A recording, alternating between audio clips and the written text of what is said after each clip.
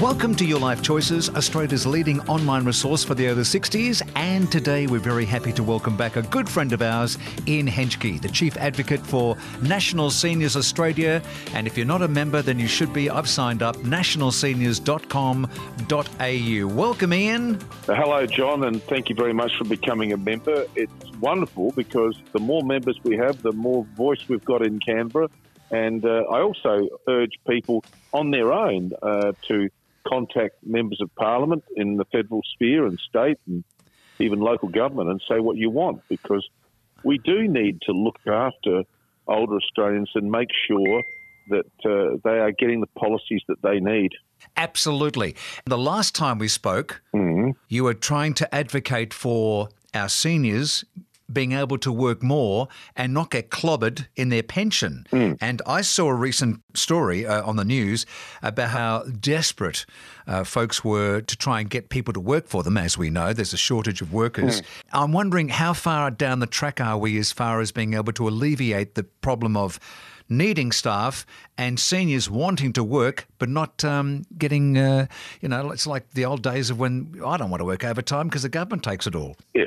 Well, look, it's moved some way, and I'm very pleased to announce that during the Jobs and Skills Summit, we had Professor John McCallum, our CEO and Head of Research there. Yeah. I went down to that as well. The week before, I went to another summit, which was a round table, they called it, and it was looking at barriers to employment. So the two of us went down there to Canberra, and we spoke to the relevant ministers and said, you have to change the policy because we simply have got this huge number of job vacancies. Now, I'll give you an idea. This time last year, at the end of 2021, there were 390,000 job vacancies. The most recent figures that I saw said there are 470,000 job vacancies. So that's 80,000 extra job vacancies in that time. It's the lowest unemployment in half a century. I saw the other day a bit over 3%. Everywhere you go, you see signs, people saying, we want workers, we need workers in every area. It doesn't matter whether you're talking about health or whether you're talking about hospitality, tourism, retail. I met a fellow the other day who said they're looking for truck drivers, bus drivers. We've got across the whole economy. So what happened after this Jobs and Skills Summit? Mr. Albanese made an announcement saying that he was going to increase the work bonus by $4,000. Now, this is not exactly what we're asking for, but I'll explain it to everyone who's out there who's listening. At the moment, if you are under what they call the income test for the pension, in other words, they're assessing you on the basis of your income, and you don't have many assets, you will be able to work almost up to $17,000 without having your pension affected. Now, that's quite a big improvement. And so what I'm saying to people out there at the moment is, look, if you see a job or you want a job, go for it, because it's the best time ever now to do it because the government has given this extra amount that you can earn. So, look, I think I told you last time, John, that we have a very complicated social security system. If you actually look at some other countries, very simple, easy to understand. Well, you go from everything from some countries that say, we got nothing. You work till you die, you get nothing from the government, to someone like ourselves, I guess. Well, look, the New Zealand system's the simplest and easiest to understand. They simply give everyone a pension, regardless of assets or income.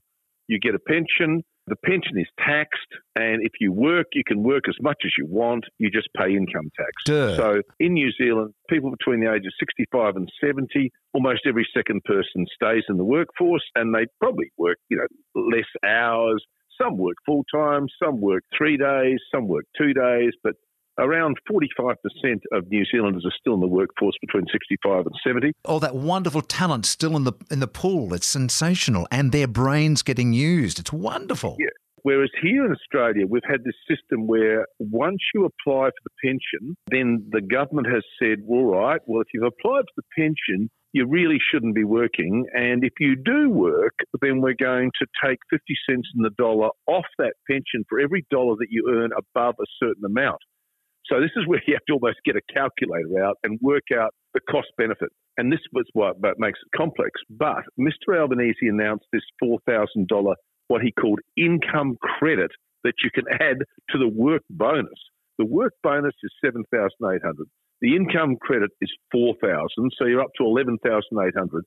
And then you're entitled to another $190 a fortnight for income that is other than work. So in other words, you know, if you haven't got any shares or superannuation, you've got this other 190, which brings it up basically 190 a fortnight. Anyway, you add all the figures up, it comes to just about 17,000 if you haven't got any other assets. Now, you are able to then earn that until the end of this year coming. In other words, till the end of 2023, you can earn that amount of money. So I say to people, you know, especially over Christmas and this New Year period, into the new year, go out and get a job if there's someone that you've met and they say, look, we really need someone to help us. I mean, I met a fellow this morning who told me that he's been asked to be the human resources manager for a company. And I said, have you had experience in that area? He said, well, I'm pretty good with people. And they said they're desperate and they wanted someone and he's going to take the job on. And then there are other people that I've met recently who have gone back into the workforce because of cost of living. Yeah. Because you see, we're now seeing Australia with what they call runaway inflation. Now, the figures the other day I saw were well over 7%. So you'll find that a lot of people are suddenly saying, all right, I am going to have to go back into the workforce.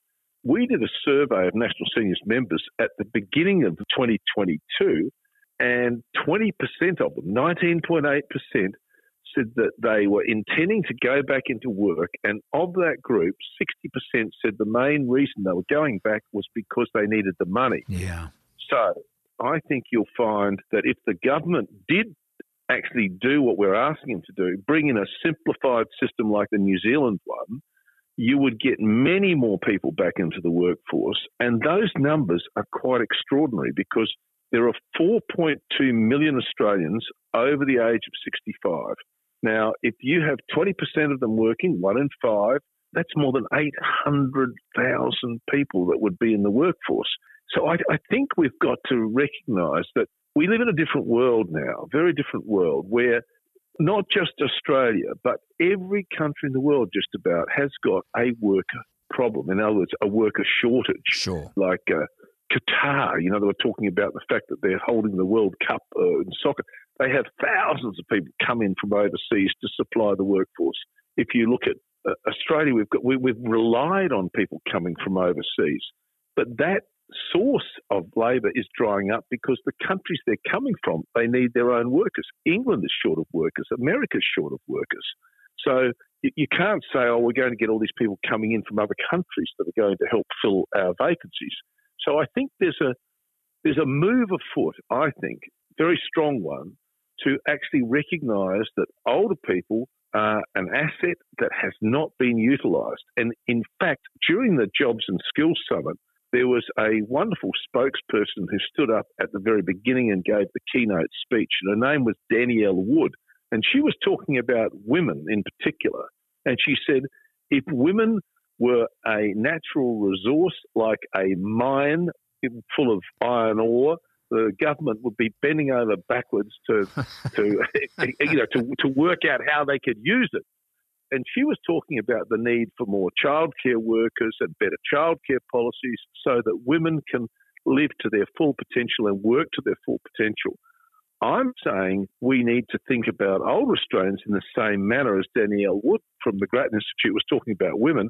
And we did actually have some discussions with her, and she recognises that older women in particular are doing a lot of the caring work in Australia. Now, when I say caring work, that is childcare, home care, disability care, health care, aged care. If you look at those industries, more than 85% of the workers are women, and many of them are older women, and the workforce is older.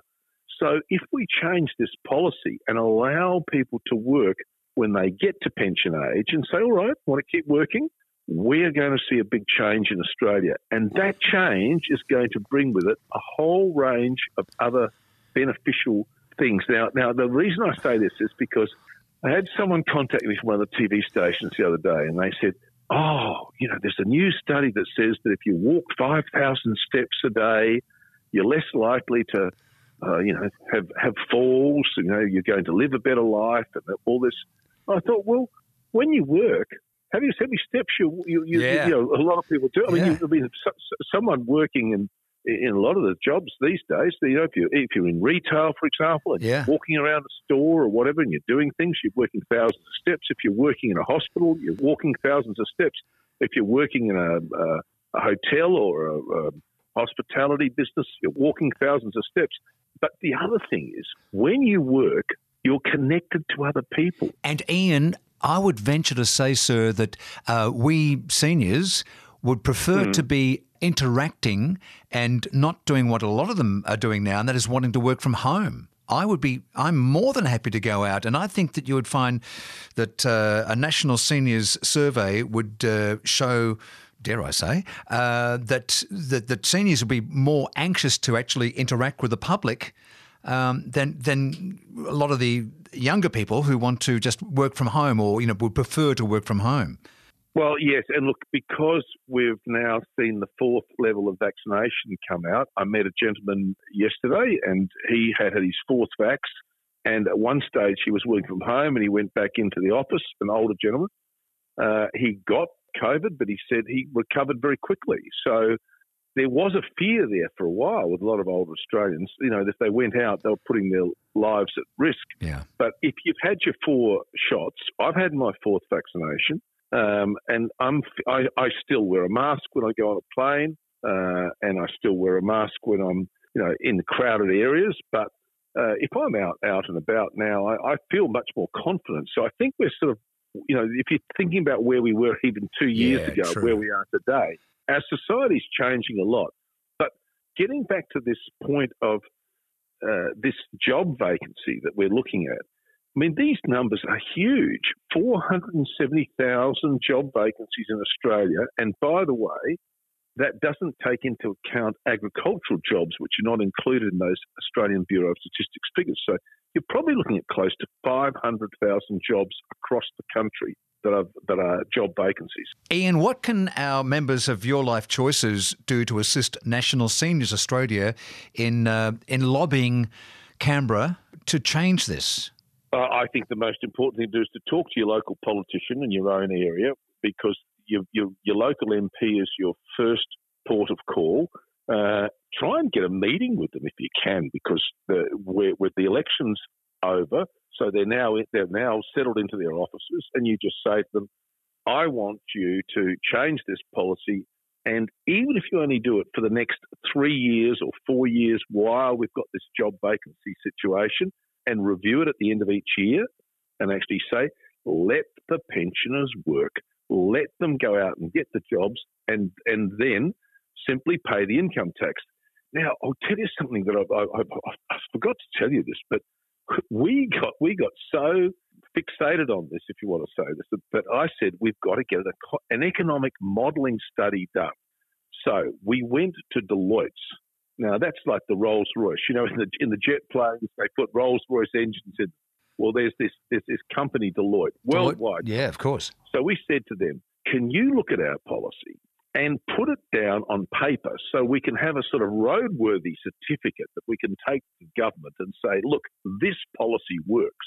Now, Deloitte, you can't force them to do anything. They deal only with the facts and the data. Mm-hmm. So they did the economic modelling, and they discovered that on income tax alone, the government of Australia, the federal government of Australia, on income tax alone would be making money on this policy if they got 8% of pensioners working in Australia. 8%. So 92% of pensioners cannot work and 8% do, and they make money on the policy.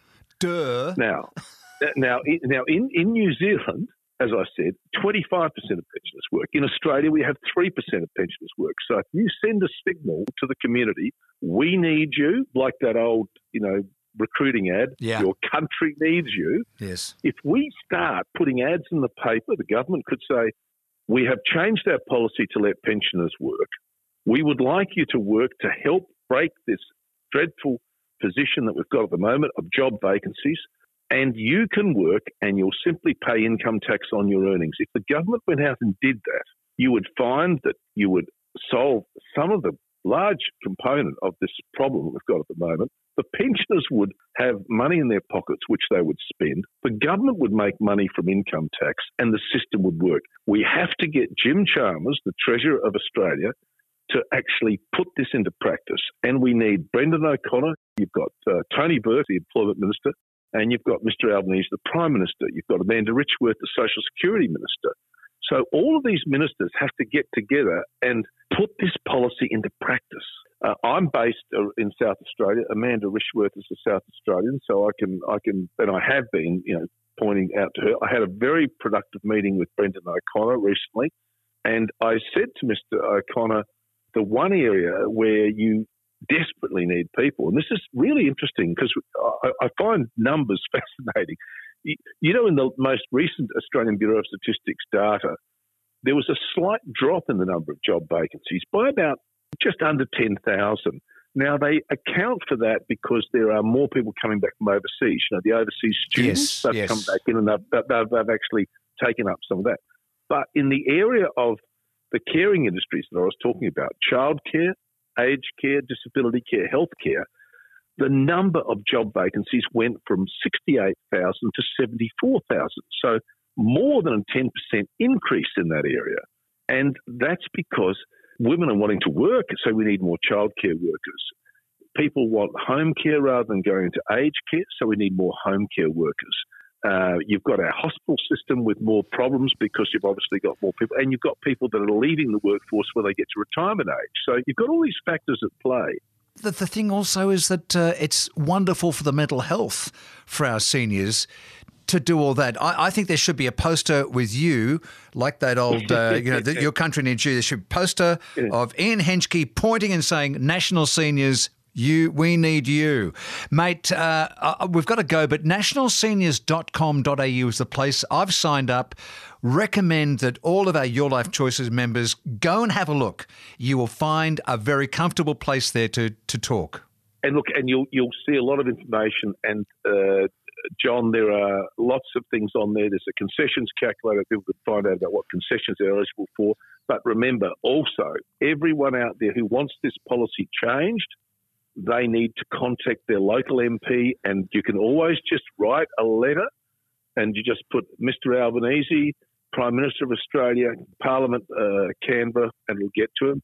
Or you could, if you're on the internet, you look up these politicians. You've got Mr Albanese, you've got Mr Chalmers, the Treasurer. I think they're the two that you should write to and just say, we want to see a policy where a pensioner can work and pay income tax and get rid of all these other fiddly bits like a bonus and a, and all the thing is, John, the world would be a better place and we would have less ageism, we'd have a better economy.